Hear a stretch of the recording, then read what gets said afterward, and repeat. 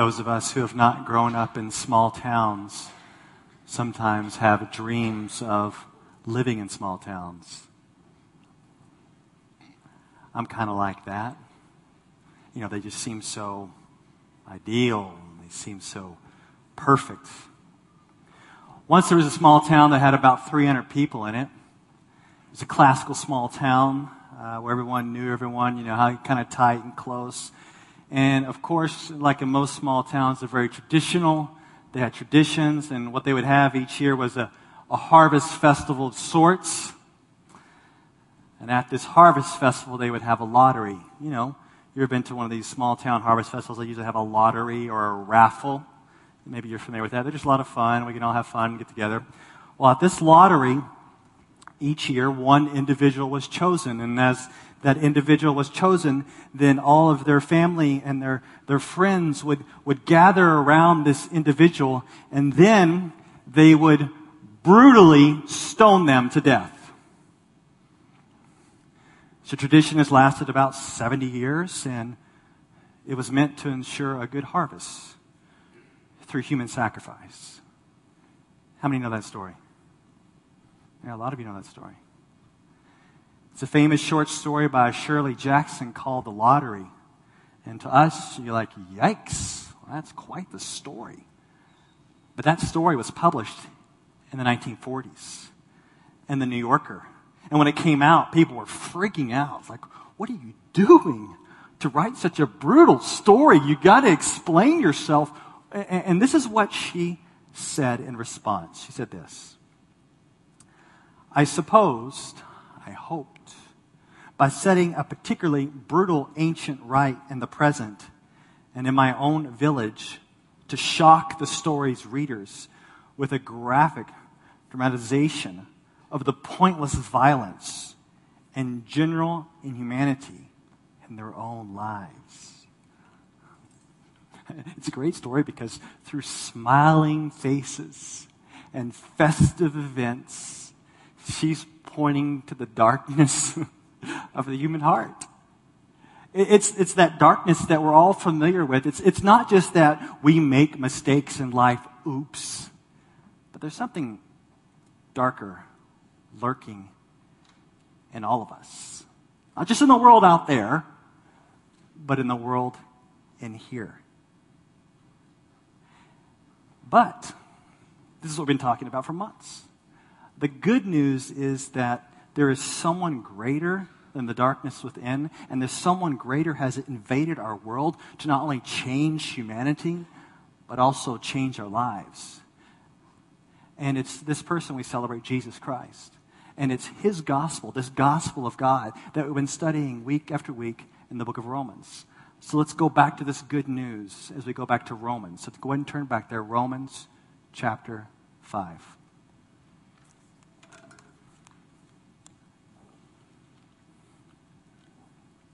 We're in the middle of a 6-week period of waiting on the Lord that we're calling a season of expectation. It's a season while we want to worship while we wait. And last week we ended on a note of hope. That those who believe in Jesus, who trust Christ, that the work God started in them, he will bring to completion at the day of Christ Jesus. Remember the graphs I showed you last week. The first graph shows that those who are converted will end up in glory with God forever through faith in Christ. But we also decided we were going to scrap that graph and see a more appropriate graph is the next one, where we have on the way to glory, we have these little moments while we wait. We don't know what's going to happen next. We wait, we trust, we obey. God reveals what we're doing next. He reveals what we're doing next. He reveals what we're doing next. So in the midst of that, we trust and obey. But what I'm going to do this morning is I'm going to introduce some tension. And the tension is this. You live in a world that's dominated by sin. All right, that's just the way it is, right? You see that. And the deal is that sin sometimes dominates your own heart and sometimes dominates your own life. So will that sin that you see out in the world and sometimes it dominates you, will it ultimately separate you from God?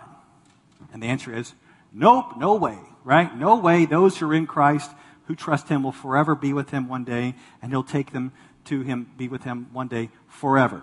Graph 1 again, all right? Graph 1, for sure, those who are converted will end up in glory one day. Okay, but here's the question. If that's true, does that mean until you get there, sin is going to dominate your life? Until you get there, sin is going to be your master. Until you get there, sin is going to rule you. Until you get there, there is nothing you can do but say yes to sin all the time. That's just the way it's going to be. Is that the gospel we believe? Here's the deal. I not only want you to believe in Jesus as your Savior, I want you to believe in Jesus as your sanctifier. The gospel that saves you also sanctifies you. It means that you grow. Go back to graph 2. Throughout your life, if you're a true believer, you're going to have this growth in sanctification. Some of it's going to be small, some of it's going to be big. But the reality is that Jesus came not only to save a people, take them to heaven, but he also came to sanctify people, to make them holy, to make them like him, to conform them to the image of Christ. Doesn't mean they're going to be perfect in their life, but it means that sin is no longer going to be having the ruling, the last call, and the calling of the shots in their lives. And here's the thing I just want to start preaching at you today, and hopefully for the next 4 weeks you'll get it. Here's the deal. I want you to be hopeful that you don't have to be under the reign of sin. In fact, I'm going to put it to you this way. I want you to have super abounding expectations and the super abounding grace of God. If you're a believer, I want you to have expectations that sin is not going to rule over you. If you have something dominating you right now and you feel hopeless, you feel like you're never going to get out of it, I want to say, my brother, my sister, if you know the Lord, you should have expectations that you can be free. And if you've come here this morning and you don't think that you can be free, I don't know what gospel you're believing. Because the gospel we preach is from the Bible, that Jesus is our Savior and he's our sanctifier. He's here to grow a people in holiness as well. So we have these great expectations, or we want to, that we can actually experience freedom, that we no longer need to live under the dominion of sin. So here's where we're going in Romans 5. Some of us classified Romans 5 as the most difficult passage in Romans. Thanks a lot. Here we go. If you get confused this morning, I'm confused as well. Here's our structure that you can kind of follow. Romans 5:12 through 14 is going to be ruin of humanity. Then we're going to move to the rescue in Jesus and to the reign. Now you're really going to have to pay attention because this is going to be it's going to be hard to explain, hard for me to track, hard for you to track. I think we'll be okay. Pay attention. What I'm trying to hammer to you is because of this grace that's come, you can be hopeful, not only for eternal life, but you can be hopeful for victory in this life. Do you believe it? Let's see it. Let's start with our ruin. Romans 5, verse 12. Therefore, just as sin came into the world through one man, and death through sin, and so death spread to all men because all sinned. How did our world get so evil? Well, it all started with a real historical person named Adam. And this historical person experienced actual historical events that we have at the very beginning of the Bible. And this is how it went down. Genesis chapter 2, 16 and 17. And the Lord commanded the man, saying, you may surely eat of every tree of the garden, but of the tree of the knowledge of good and evil you shall not eat. For in the day that you eat of it, you shall surely die. So he broke the command, as we all know. And Paul says that death came through sin. And the question is, are we talking about spiritual death? Are we talking about physical death? Because Adam, he ate the fruit. And he didn't die. God said, you eat it, you're going to die. And I didn't die. So he got kicked out of the garden. And later he died. So when we talk about this death here, it is both a spiritual death and is a physical death. It's a spiritual separation from God, death, and also a physical death that we're all going to experience because we are in Adam. Now, this spiritual and physical death, according to verse 12, has spread to all men because all sinned. One of the hardest things to explain is going to be this right here. This is talking about something called corporate identity or headship. We're all individuals, and we like to feel like we are individuals in this world, and that's good. And we want to feel like we're accountable for our own sin, which we should be. I'm responsible for my sin, and I get that. But try to put that aside for now and understand that Adam is the head or the representative of humanity. And when he sinned, we all sinned in him. His sin was imputed to us. So he made a decision. We got the effects. We had no say in it. It's like our representatives in our government, from the president to the Congress, they pass laws, and it affects us. Some of them are negatively. We have no say in it in some sense. I know we kind of do. We elect them and everything. But once they pass the law, it comes down upon us. And we have no say in that. And so we're kind of being affected. That law is imputed to us, the effects of it. And that is what happened in Adam. Adam doomed us all. He doomed you, he doomed me, he doomed all humanity. It's all Adam's fault. Now, just in case you feel like you have no responsibility at all, look again at the end of verse 12. So death spread to all men because all sin. So as death started spreading to humanity, you're like, give me some of that. We welcome that sin. It's not like we're saying, no, I don't want any of that. No, we willingly participate in the sin, and ultimately, we are no different than Adam. I mean, it's common, a saying kind of goes like this. All right, if I was in the garden with Adam, what would I do?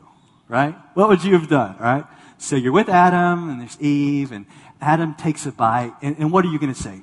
Adam, man, what are you doing? I told you not to listen to that woman. No, you wouldn't say that. You would probably say, Adam, can I please have a bite? See, that's like we willingly participate in this sin. Yet, the point of Paul, what he's saying here, is that Adam's the one that did it. As your representative, and it's been imputed to humanity. In Adam, all die. So good? All right. Verse 13. For sin indeed was in the world before the law was given, but sin is not counted where there is no law.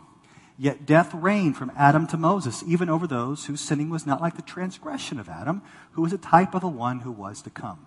How can you have sin without breaking revealed commands of God?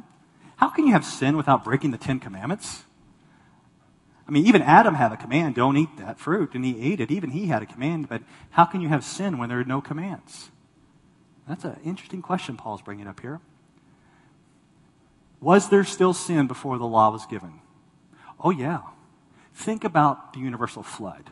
Humanity being destroyed, being judged because of sin. Think about Sodom and Gomorrah. Why? Punishment because of sin. Right? Well, how do you know that sin was in the world before the law was given? Well, guess what?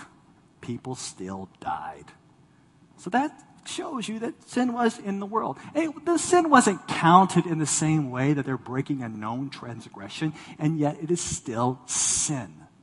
So with the law, without the law, in Adam we all die. We are all separated from God, and eventually all of us will die. That's not very helpful. But we got this little hint here at the very end of 14 that someone else is coming along who was a type of the one who was to come. That is a reference to Jesus. Some have called Jesus the second Adam. And he was going to come on the scene, turn it around, impact humanity in a different direction. And so now we come to this point of rescue. We're done talking about ruin, moving to rescue, and we need a new head. We need a new representative. We need someone to represent us before God in holiness rather than in Adam. That's where we're going. Now, I want to kind of keep you organized here because it gets very difficult to see what Paul's doing. And so I'm going to kind of give you a header, and we are going to compare Adam's trespass with the one act of righteousness of Jesus. So we're going to contrast between the trespass and the gift of grace in Jesus. Look at verse 15. But the free gift is not like the trespass. For if many died through one man's trespass, much more have the grace of God and the free gift by the grace of that one man, Jesus Christ, abounded for many. Right, so here we got our first comparison. The trespass, as we can see here, brought death versus the free gift brings grace. So Adam brought death and separation to humanity. So Jesus invades sinful humanity, his gift of grace in his life and his death and his resurrection for sinners. And so Jesus in his work is far superior to the work of Adam. Jesus reverses the ruin and brings rescue. Now, is it easier to mess things up or to clean things up? Far easier to mess things up. Your kids, my kids, us as adults, so much easier to mess something up than to clean it. So Adam messes up humanity through his one act. And Jesus Christ reverses the curse, cleans up humanity through his righteousness. He does the harder work, his death and his resurrection. And now we are told that this grace, from this text, this grace is now abounding to sinners. Superabounding in the sense that it rescues us from the ruin of our sin and brings us into the realm of grace. And in the realm of grace, what do we get? We get forgiveness, and we get a relationship with God, and we get power to change. All right. This is what I'm getting at. This grace that is superabounded to you through the grace of Jesus doesn't just save you where you get to go to heaven now through the forgiveness of Jesus, but it also sanctifies you. Jesus is not just your Savior, he's also your sanctifier, which means that you can now change, which means that you can have hope of change even in this life, no matter what. No matter what sin may keep you down, you can have hope of change in this life. But what I'm afraid is I interact with the church, I interact with those in the church, interact with those of you in here. I believe that many of us have bought into a false theology, and in honor of Valentine's Day, I'm going to name this theology. I'm going to call it blind date theology. You can write that down, blind date theology. Now, in blind date theology, you always are hoping for the best. Now, this is something that may seem quite strange to you, but this past Friday, I went on a blind date. I'm married, but I went on a blind date. Okay, let me explain. I went to the Skokie Library, and at the Skokie Library, they had this display. Now, you can't even see that, but it says blind date with a book. Now, here's the concept. The books are all wrapped up. You can't see what they are. And on the covers of these books, they have some really corny sayings. You can't even see it. Like, here's the book I picked. It says something like, I will sweep you off your feet. So the idea is you check out the book, blind date with the book, and then you open it up and voila, hope for the best. So I go to the counter, and it's kind of embarrassing. I don't think anybody's checked them out but me. So I take it to the counter. I give it to the librarian, and she's all excited. She's like, I've not done one of these before. And she puts it on the scanner, and she can see what it is. She goes, I'm not going to tell you what it is. And in great librarian humor, she said, I'm sure it's just as nervous. Isn't that great? That was great. I love that. It's great, isn't it? It's wonderful. So here's the deal. I open it up. It's some novel called The Storm Chasers. Maybe you read that. I have no idea what that is, but that was fun. But here, back to the blind date theology. How many of you have ever been on an actual blind date? Yeah, you don't admit it. No, not me.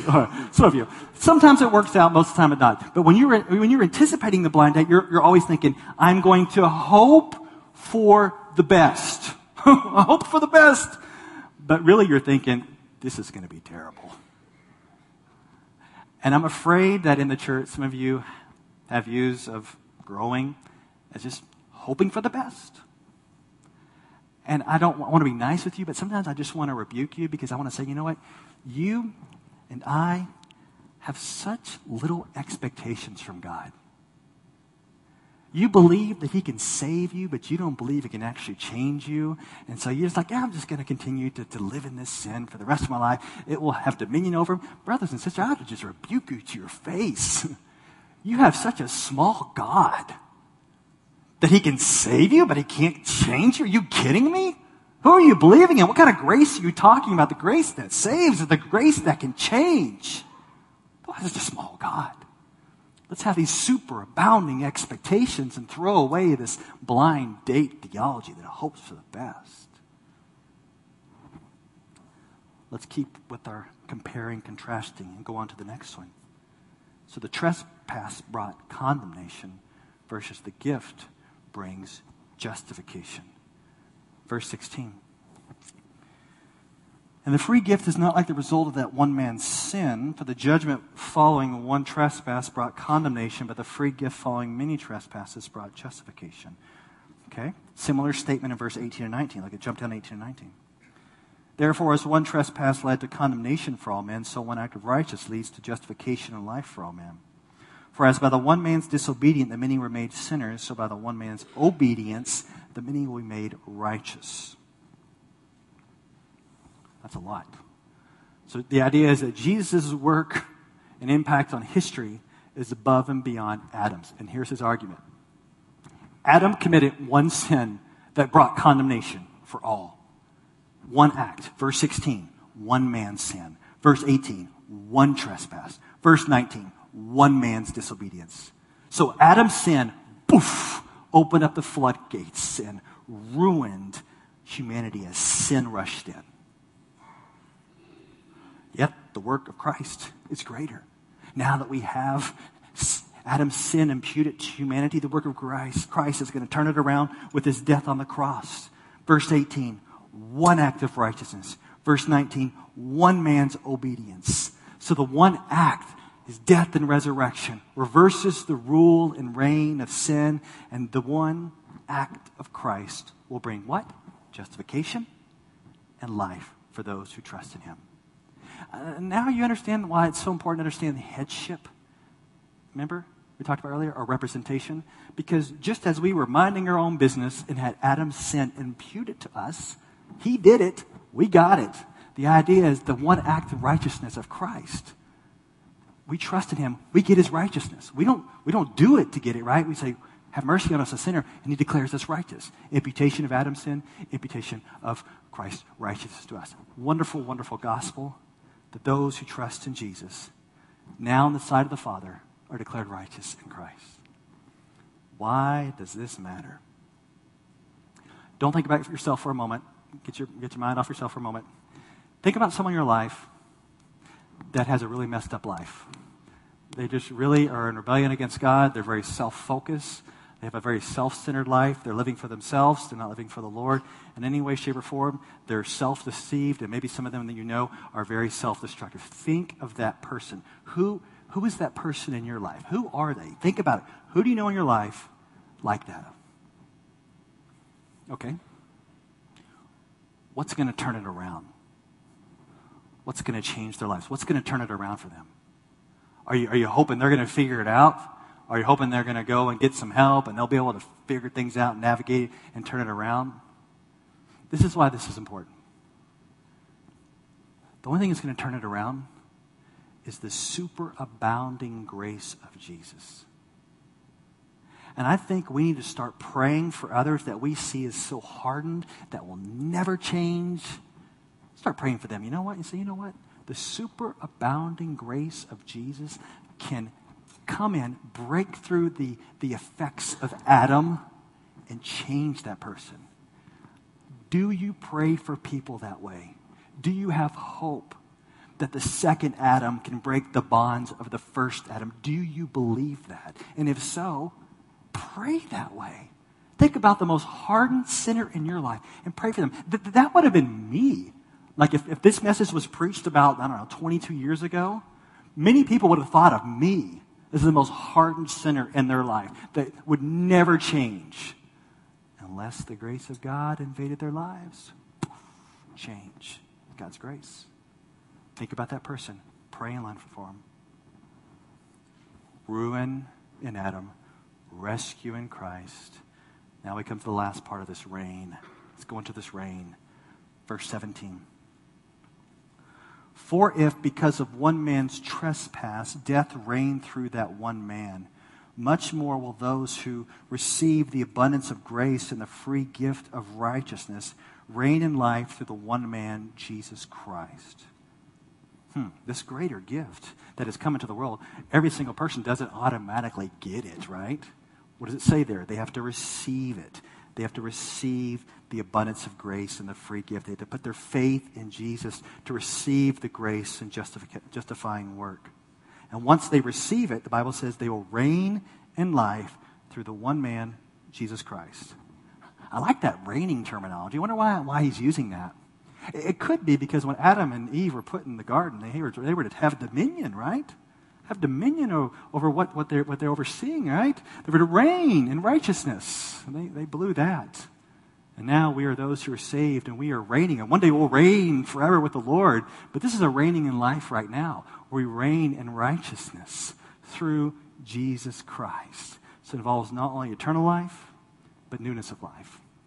Now, this is what I'm trying to do by preaching Romans 5. Romans 5 is a setup. It's a setup for the next 4 weeks because it not only reflects backwards to the hope of eternal life, but it propels you forward to the things we're going to talk about over the next 4 weeks of the change that can occur because of the grace of God. Let's put this graph back up again. At conversion, if you are truly converted, you're headed to glory, and there will be bouts of sanctification progressively.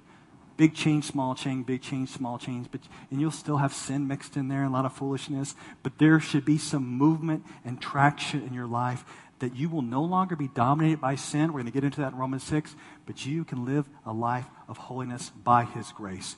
Do you really believe that? Because I ought to think that some of you are trying to do is you're trying to change your life, change your bad habits, change your sin patterns through your own effort, through what is called law. Look again at the Bible. Look at verse 20. Now the law came in to increase the trespass. Stop. Why is he bringing this up? Because many of the Jews he was interacting with, the self-righteous Jews, believed that the law was given to restrain sin. Why did God give the law? Because we needed sin. It restrains us. It's going to make us more holy. It's going to pull back sin. And the law will be the solution to our sin problem. But look what it actually says. Verse 20 again. Verse 20 says, now the law came in to increase the trespass. Oh, did you catch it? To increase the trespass. So rather than restraining sin, the law highlighted and exploded sin. All right, see if you can get this. Imagine sin is represented by a square, red, see-through filter, okay? A red see-through filter. As you know, we don't talk about. And the law is the projector and the screen. So we have our sin. It's there. The law comes, shines on it, puts it up on the screen. So the law actually increases the trespass. Rather than restraining sin, what the law does is it highlights sin. The law came to increase the trespass, highlights your sin, and exposes it. Now, here we go. This is why this is important. All right, ready? Some of you think that the law can fix your sin. That if you can just get enough rules and principles, then you're gonna fix that sin you've been dealing with. Because rules make you feel in control and that you can pull it off. So you would love to have 10 rules to the victorious Christian life, or 10 principles to the victorious Christian life. You got to talk about this in your ethos. Hear me in context so you don't misunderstand. Some of you think that it's going to be your program or your law that's going to change your deal. So let's say you're a cusser. Some of you cuss a lot. You know you do. And you think, man, I hate cussing. I wish I could stop cussing. I got to get some rules to stop cussing. So I'm going to create a cuss jar. I'm going to put a quarter in every time I cuss. Boop. Cussed again. Boop. Cussed again. And then some of you have struggles with eating. Man, I just cannot control my eating. I got issues. I'm going to create a diet. That's going to fix it. I'm going to get it in place, and I'm going to fix this eating through a diet. I'll follow these rules. They'll fix it. And some of you have struggles on the computer, if you know what I'm talking about. You're like, I got to fix that. I'm going to get an internet filter and put it on my computer. That's going to fix it. Is there anything wrong with these things? There is nothing wrong. They can all have their rightful place. Yes? Wait, great. Yes. They can all have their right place. But here's what's going on. These rules are going to probably increase your angst. And they're probably going to highlight more of your failure. Because what are you thinking when you look at the cuss jar? Oh boy, it's really full. This is not working so well. What are you doing when you blow diet after diet after diet? What's going on? Like, oh man. And what about the internet filter that gives reports to your accountability partner? It's just reminding you, boom, boom, boom, you were here, here, here. Are any of these things bad in of themselves? No. But what often happens is we want rules to fix us when what we need is brokenness and grace. We need to be broken over our sin to have the grace invade. We can use those other tools later, but if we're thinking those rules are going to change us, we are wrong. We were so wrong. Jesus came to save, and he came to sanctify, and rules will not change us. We need the grace. And then the commands and the rules can come in and encourage us, keep us on track. But the rules don't save, and the rules don't change. They reveal we need the grace. They highlight our sin. And they point us to the solution. Verse 20. Now the law came in to increase the trespass. Boom, there goes sin. But where sin increased, and it did, grace abounded all the more. I love that, abounded. So that as sin reigned in death, grace also might reign through righteousness, leading to eternal life through Jesus Christ our Lord. So the solution right here is grace in the gospel. What will conquer the ruling power of sin in your life? What was going to conquer it? It is grace in the gospel of Jesus. Through his grace, you're declared righteous, you're forgiven, and as his grace invades your life, it changes your heart, and it abounds all the more. In Adam, all is ruined. In Christ, all is restored. Which leads to hope that we can actually change. So the question is, are you in Adam or are you in Christ? When you stand before God one day, will you stand in Adam as your representative? If you do, you'll face the holiness and the wrath of God and be cast out of his presence forever. If you stand in Christ, you're not perfect, but Christ is perfect. His righteousness has been imputed to you by faith. His finished work, you are accepted. And for those of you who are a believer right now, who is influencing you more? Adam or Christ? Who's having sway and pull in your life right now? Adam or Christ? And I want to say that those who are in Christ, you should expect to grow.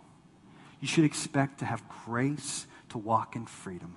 And understand that evil is still lurking in our hearts, but it does not have to dominate. You will have struggle, you'll have battles, you'll have slip-ups, but sin should not dominate you and reign over your life. You can be free. Won't have perfection in this life, but you could be free.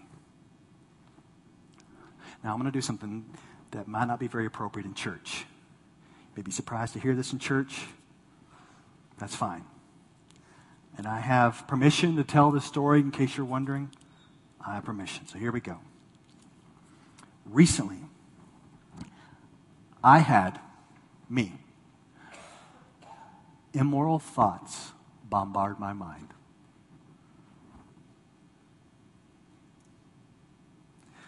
I wasn't watching anything inappropriate. I didn't see anything inappropriate. You kind of wonder, what were you doing when you started thinking those things? What were you doing? All right, I'll tell you what I was doing. I was doing this. 7:30 in the morning, driving to work, and I'm memorizing Romans.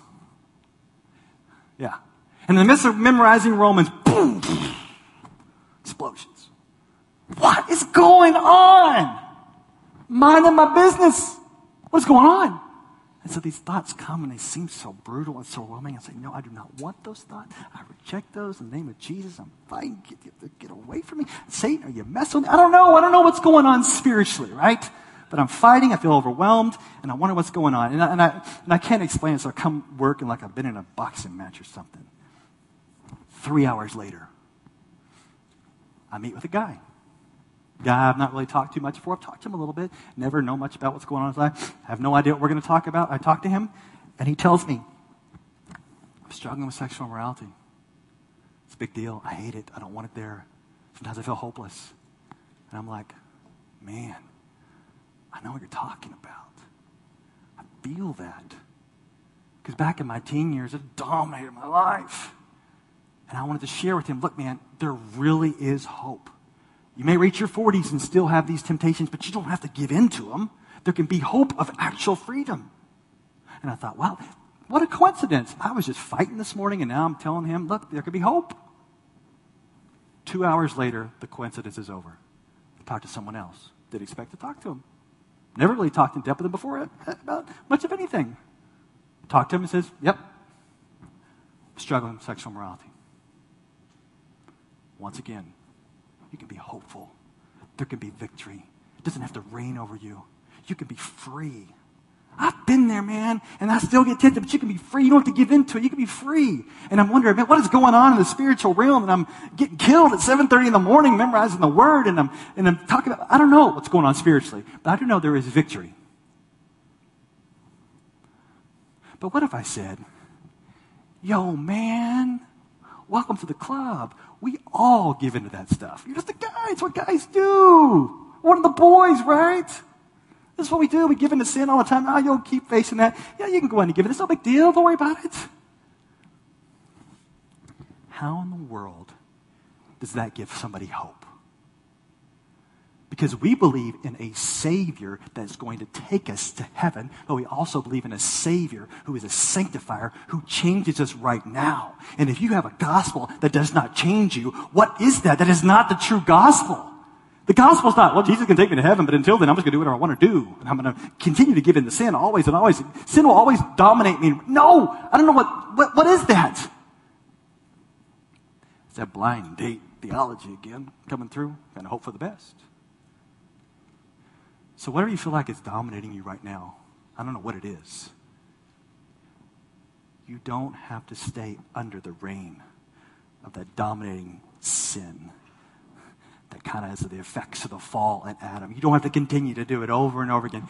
You should have superabounding expectations and the superabounding grace of God that you can be changed by His grace and that you can walk in freedom.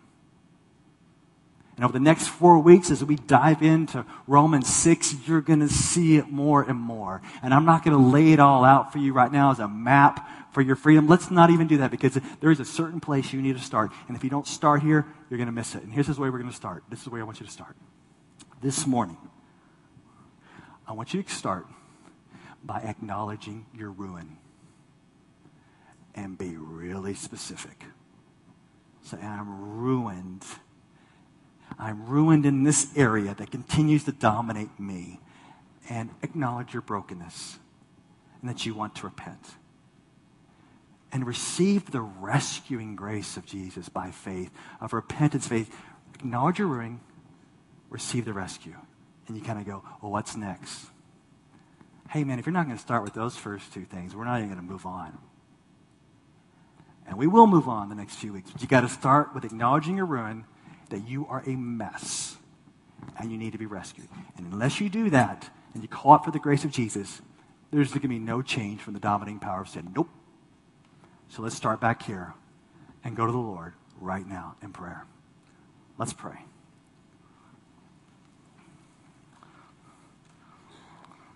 Right now where you're at, call out to God in your mind and your heart. Acknowledge your ruin. Acknowledge what's been going on. Acknowledge if something else has been dominating you and reigning over you besides Christ. And if you're already a believer, if you cried out to Christ to be your Savior in the past, continue to cry out to Him right now to be your sanctifier, to change you, to rescue you, to give you freedom, to give you hope. And I know some of you don't even have hope that you can ever be free. Lord, I just ask that you would instill hope in them right now, that your grace is so powerful to save, that your grace can change them. I just ask you to give them hope, that they can see the light of freedom. They do not have to be stuck in this sin forever. Show them freedom in Jesus, forgiveness in Jesus, power to change in Jesus. And may they call out to you right now for a rescuer. And may we just kind of soak in your grace today. Be excited about your forgiveness and your ability to change us. And in the coming weeks and the coming days and the interactions we have in our ethos communities, Lord, show us how to walk in that grace, how to walk in that mercy, how to walk in that forgiveness, how to walk in that freedom. And we pray this in Christ's name. Amen.